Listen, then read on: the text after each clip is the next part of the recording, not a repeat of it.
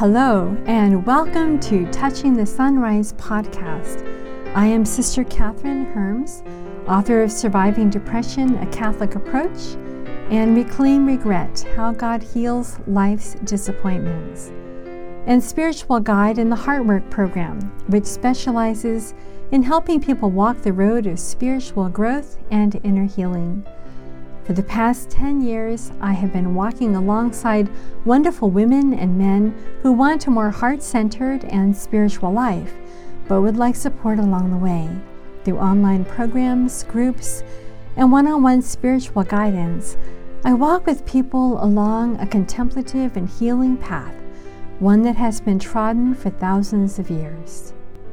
Basically, I'm here to help you surrender to the power of the Holy Spirit, who has come to make your being the throne of the Holy Trinity, so that your life, your prayer, your relationships, your dreams and goals will most deeply satisfy the desires of your heart.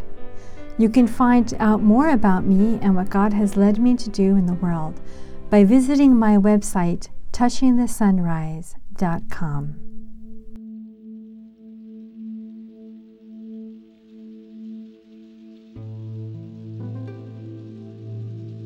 Let's start, as we always do, by reconnecting, remembering, refreshing. Take a deep breath directly into your heart, even deeper than your heart, into that soul, that spirit, that place where divine grace transforms you with the presence, the light, and the life of the Divine Trinity. We enter into our inner world, to that sacred space, that inner sanctuary where God dwells. Notice what that room, that space, is like. Is it large or small? Is it dark or light? What is the feel of that place? It is in that space, wherever that sacred place for us is, that we experience Jesus calling us his true friend, his darling one, his fair one. We're not used to hearing ourselves called lovely, beautiful, wanted, good. But Jesus looks beyond everything we see in ourselves, and he looks at the motives of our heart. He sees all we have been through, and he wants to free us. He wants to free you. He can look at everything that we would call ugly and messy, and he can still call us lovely. Where we see blemishes and pain and sorrow, he sees beauty. He sees our future. All our lives we've sought to be loved and needed. We need his love, only his love, to bring us true healing.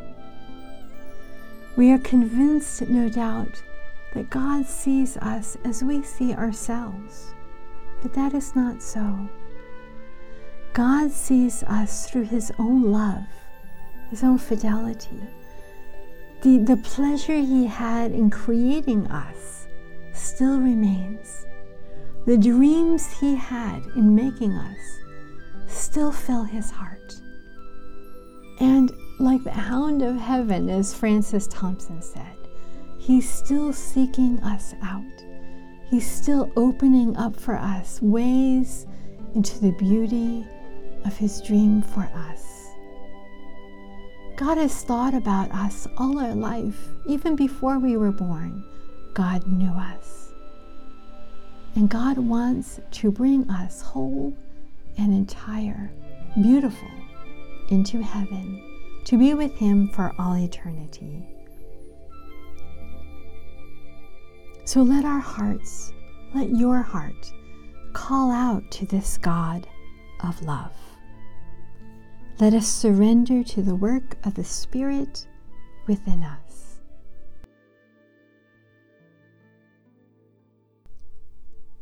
Advent and Christmas are such joyous times of the year.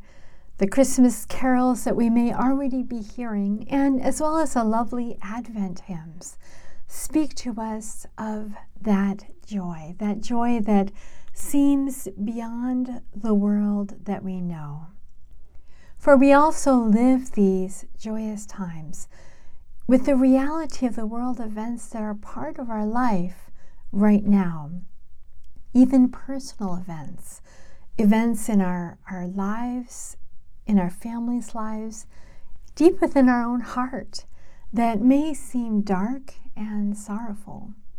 So Jesus, the birth of the light of the world, the Prince of Peace, we're looking at this beautiful season, at this great mystery of light and darkness, clarity, mystery, hope and confusion, sorrow and despair. Norval Klein, he lived in between 1817 and around 1890. He wrote this Christmas carol I'd just like to read because it talks to this.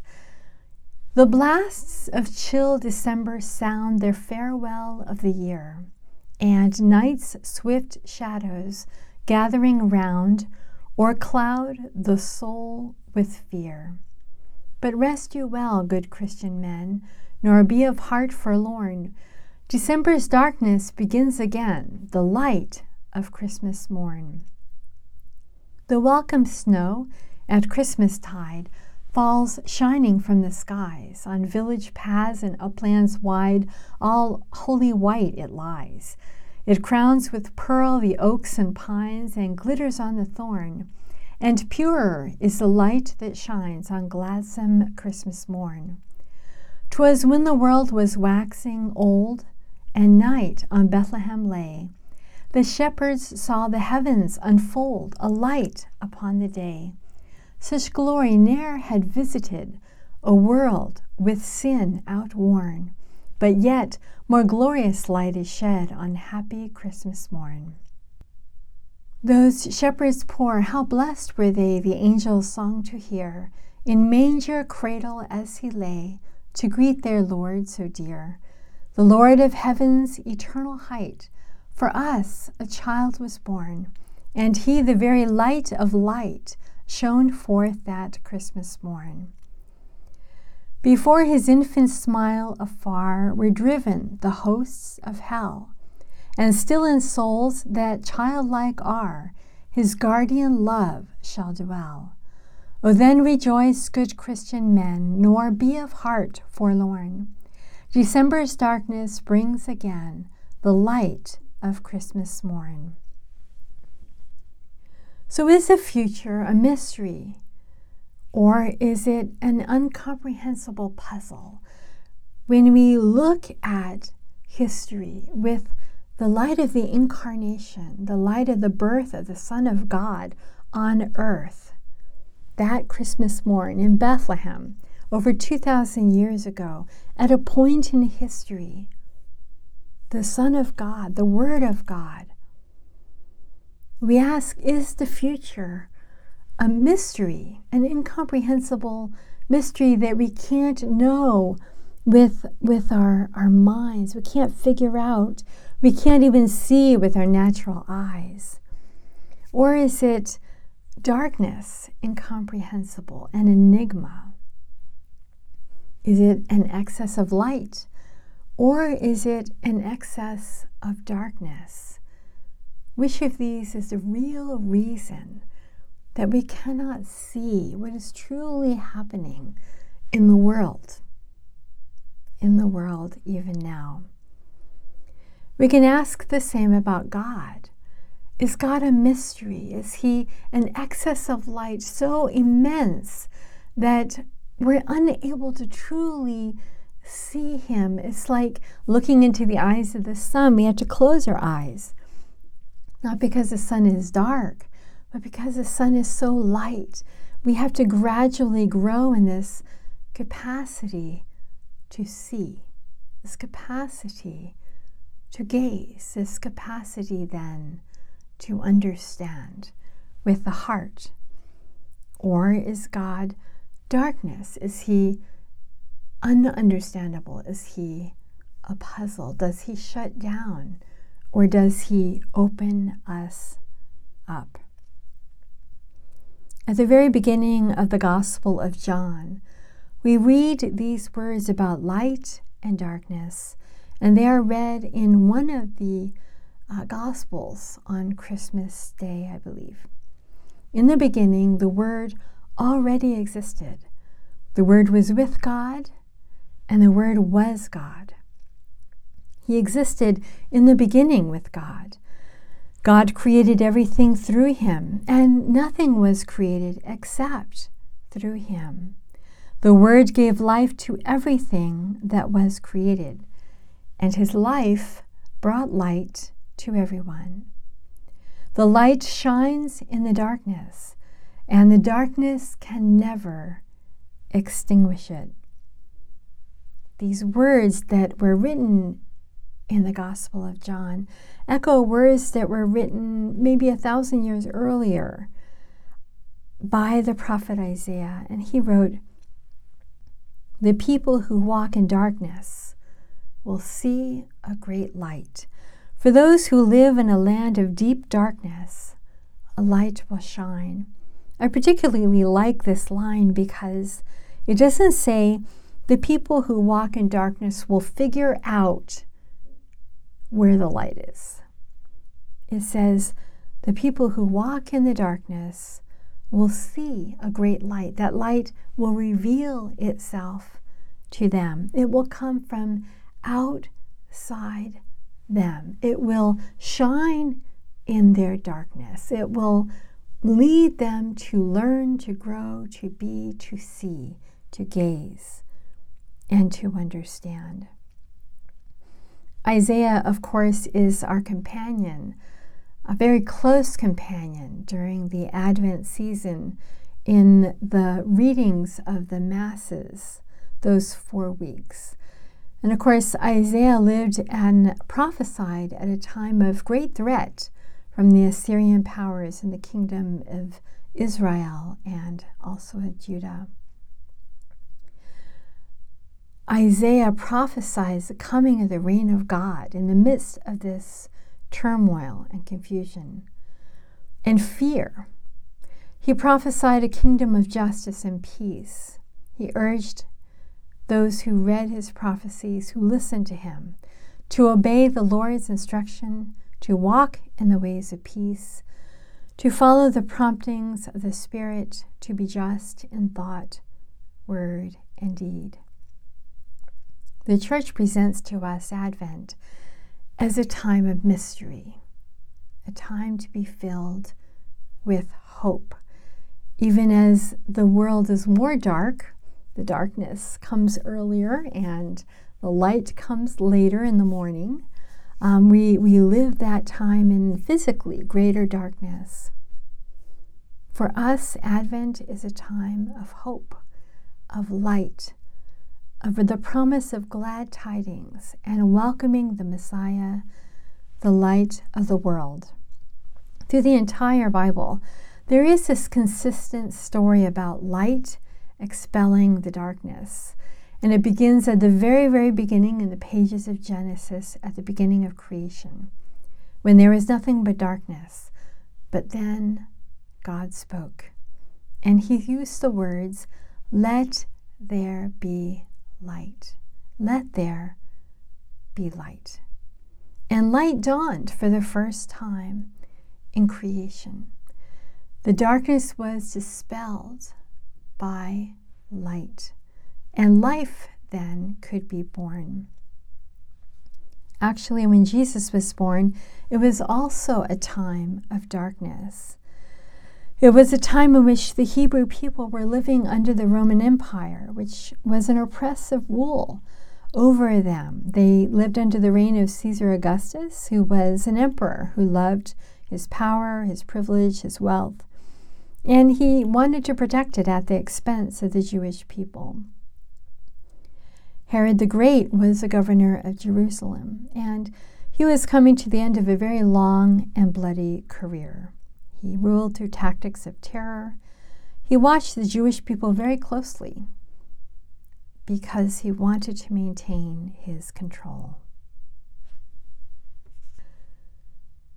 Not only this, the competing sects in the Jewish people among themselves, in which they were divided within themselves, led to a constant friction, and this only increased the oppressive rule of Rome. So riots were common, there was unceasing tension, there was little unified Jewish identity, and people were growing increasingly hopeless. So you could say that the first century Palestinian world was a world that was growing increasingly dark. It was a world filled with crisis and tension, a world on the brink of chaos, a world not unlike our own. I'd like to read to you just a paragraph from Alfred Delp's prison letters. Alfred Delp was a German Jesuit priest. He was born in 1907 and he died in 1945. He was falsely implicated in a failed 1944 plot to overthrow Adolf Hitler.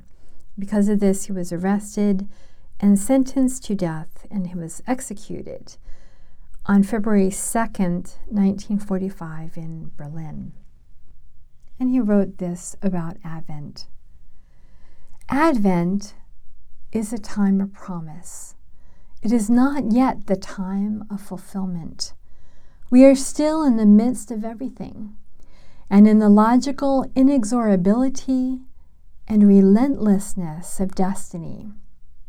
Space is still filled with the noise of destruction and annihilation, the shouts of self-assurance and arrogance, the weeping of despair and helplessness. But round about the horizon, the eternal realities stand silent in their age-old longing. There shines on them already the first mild light of the radiant fulfillment to come. From afar sound the first notes as of pipes and voices, not yet discernible as a song or melody. It is all far off still, and only just announced and foretold. But it is happening today. The beautiful thing, I think, that he's saying about Advent is Advent is not going to lead us to a Christmas morn of fulfillment, of total joy, of this is it. We've got it all figured out. The Prince of Peace has come. War is over. Advent is but, as he says, the first mild light, the first mild dawning, the very first smidgen of light on the horizon of what Jesus is and of the kingdom that will reign forever and ever, of eternal life, of eternal glory, when the King of Kings will come and all of creation will bow their knee before him. Advent is only a tiny light, a smidgen of the dawn of that beautiful time. And we hear, as he says, from afar, as if we just heard a few chords, voices here and there, not yet discernible, the song, the melody of eternity. It's still, he says, far off. It's only just announced. It's only foretold. But it is happening today. So even though we listen again and again in the Advent season to the foretelling of God's complete redemption, of creation, of all of us, of the world. It is only a foretelling, but it is happening even today. We may also be bearing the sorrow of a loss at this time of year, or maybe this year. And we ask then, how can we be joyful? How can we believe that Jesus' birth on this earth is anything but a fairy tale for me, a false promise of something that has been undelivered? It comes down to the question, is the future full of mystery, or is it full of darkness and unexplainable enigmas? Everything turns on this question, the answer to this question. What is mystery? As we said before, mystery is an excess of light, so much so that we can't open our eyes. We can't see or comprehend or know with our natural eyes, with our natural reason, with our logic, our natural knowing. It is a positive prospect. Mystery is full of trust and hope. On the other hand, enigma, these unexplainable puzzles, these dead ends in darkness, are an excess of the dark. They're the complete opposite of mystery, which is a fullness of light. It is able to kill our life, this darkness, and our testimony as Christians in the world. So let's just take a moment to look at the difference between mystery and enigma. I read the story of a woman a long time ago whose husband had died unexpectedly. And what I remember of the story is that she rushed to home. She was away at the time. She rushed to his bedside. She put down her head and she said, "The Lord has given and the Lord has taken away. Blessed be the name of the Lord." That story has haunted me for years. I can't get it out of my mind because there is something real and true that she saw. It did not take away her pain, her grief, but she was able to see the mystery of life and death, even in the darkness. So let's look at mystery and enigma. Mystery is relational. It knows and communicates itself to us. Enigmas are impenetrable. They're these puzzles that we can't figure out. Mysteries leave us with a sense of hope, of searching, of this sense that there is a meaning, though we aren't able maybe to grasp it right now, that there is the hope that there is meaning in this situation or in life, that in some way God is reaching out to us even here.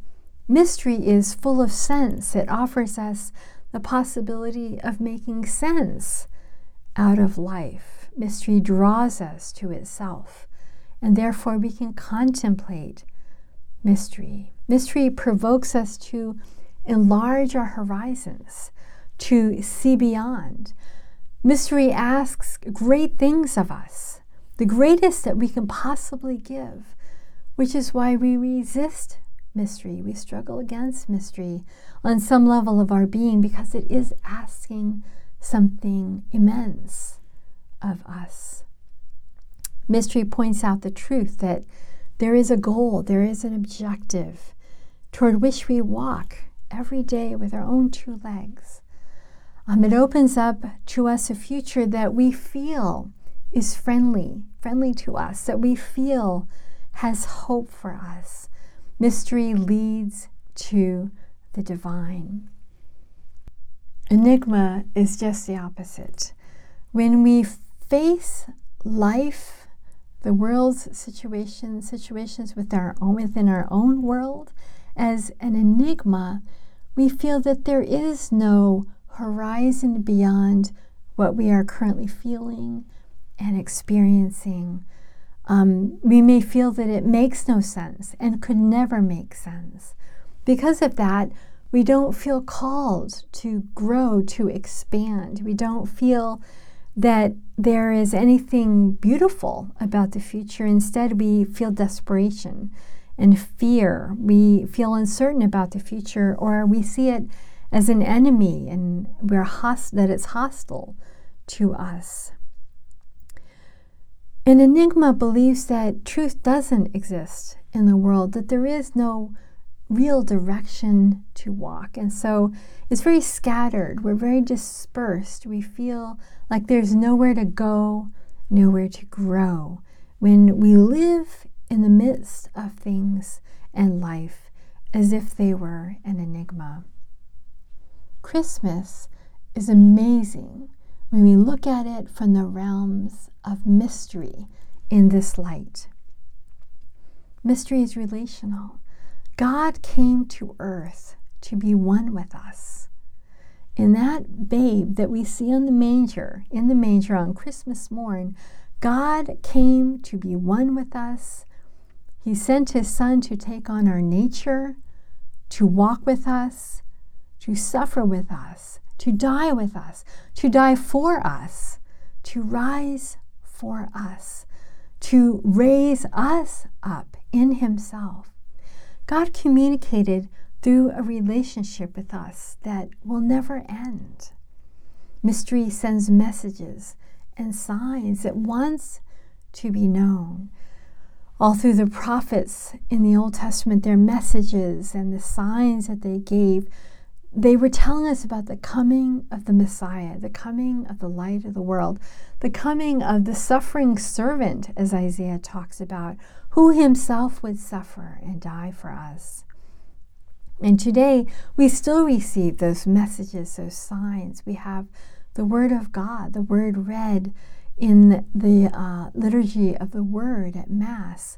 We can read the Gospels, we can read the Bible, we can pray, we can receive the Eucharist, we can meet God, we can meet Jesus in the sacrament of reconciliation. Mysteries, we're able to see them.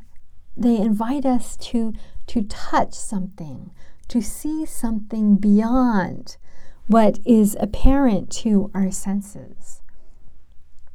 And I love this quote from the words that the Apostle John again uses about the gospel. He says, "We have written and shared with you what we have seen and touched, what our eyes have heard." We think of the healings of Jesus where he touched blind eyes, or the woman with the hemorrhage who touched just a tassel of his cloak and was healed. We can think of doubting Thomas when Jesus said, "Blessed are you, happy are you. You see me and you believe, but blessed are they who do not see me and yet believe." We see him and we touch him in mystery now. Mystery makes sense out of life. It offers us the possibility of making sense out of life. So this child born in Bethlehem begins at the very beginning to confuse, in a sense, our worldly ideas of what is true. He turns everything upside down. So God is born a baby. He takes on flesh. He's totally dependent. He's poor. He has to escape for his life. He becomes an immigrant in Egypt, a refugee in Egypt. He's taught by his human mother and human foster father, Saint Joseph.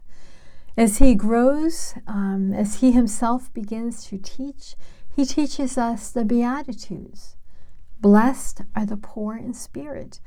Blessed are the meek. Blessed are the single-hearted. Blessed are you when you mourn. Blessed are you when you are persecuted. He helps us to make sense out of life beyond what we can see. And we can look at St. Paul, who must have reflected on so much of what was available at his time, because the Gospels weren't written, about the life of Jesus, which he must have heard from those who had lived with him. And he wrote in the second letter to the Corinthians, "For our light affliction, which is but for a moment, works for us a far more exceeding and eternal weight of glory." And in the letter to the Romans, he wrote, "I consider that our present sufferings are not comparable to the glory that will be revealed in us. The creation waits in eager expectation for the revelation of the sons of God." Mystery wants good. It wants the good, and it wants the good for us. Jesus said to his apostles at the Last Supper, "Do not let your hearts be troubled. You believe in God, believe also in me. My Father's house has many rooms. If that were not so, would I have told you that I am going there to prepare a place for you? And if I go and prepare a place for you, I will come back and take you to be with me, that you also may be where I am." The mystery provokes us. It causes us to enlarge our horizons. Jesus says in the Gospel of John, chapter 15, "I am the true vine, and my Father is the gardener.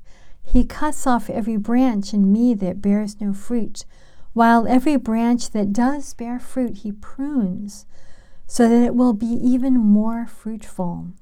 You are already clean because of the word I have spoken to you. Remain in me, as I also remain in you." Mystery. It is in prayer that we learn to comprehend, to contemplate mystery, to gaze at God, and to allow ourselves to be seen by him, to live under his gaze, to be welcomed and embraced by him, to be filled with his luminous gaze, that gaze that illuminates all of reality, everything in our life, even those things which seem difficult and impossible to understand, things such as sorrow, death, failure, sin, injustice, demands, crises. If we see the future as mystery, God as mystery, then we are called out of ourselves. We're called out of ourselves again and again. We're called out of ourselves when we have to decide whether or not to greet someone, to stop and help someone when we're in a hurry about our business. What do we do when someone says hurtful gossip about someone else and we're there listening, hearing what they say? How do we respond when someone hurts us? What do we do with those ugly thoughts that come into our heads? Do we let them stay there, or do we fight them? Do we choose thoughts of life, light, and peace? God as mystery calls us out of ourselves, just as Jesus born in Bethlehem has called all of history out of itself into the light of the kingdom, into the light of God's love for us. Our days can seem so small, our times can seem dark, but it is precisely into these days and into this time that the Lord speaks words of great significance. These words are, "I have come that you may have life and have it to the full. And I am the light of the world. You are the light of the world." As these days of Advent now come to a close, where we live this season of hope, which through all the busyness and the demands that are put upon us to make that season and the Christmas season such a beautiful time for others. These days can quickly run to fatigue. We may long for that yearning, that Advent, that hope that Advent brings to us, and we hear in the hymns and the carols and the readings at Mass, where we can find ourselves easily becoming quarrelsome and frustrated in the demands of the day. Walter Brueggemann has this wonderful phrase where he asks God to give us the grace and the impatience to wait for your coming to the bottom of our toes and to the edges of our fingertips.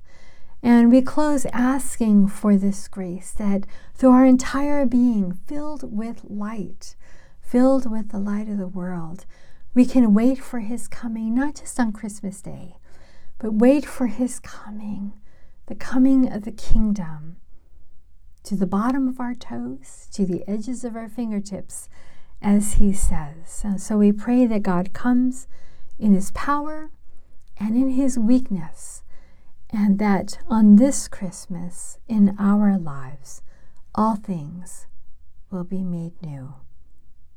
Thank you. God has amazing ways of knocking on people's hearts, awakening desires, arousing questions, provoking an unexpected spiritual fire. Remember, if you'd like some extra support and are ready to embark on a sustained spiritual journey, you can connect with me in a number of ways by going to my website, touchingthesunrise.com. So until the next time, take care of yourself. And remember that you are not alone. You are loved no matter what. And when you search within yourself, you will not only find yourself, but the throne of the divine Trinity. You have a calling, a mission, and every gift, every grace, every moment, even every fall, mistake, and sin is a step toward your completely and wholly being taken up into the mystery of God's love for you and for all creation.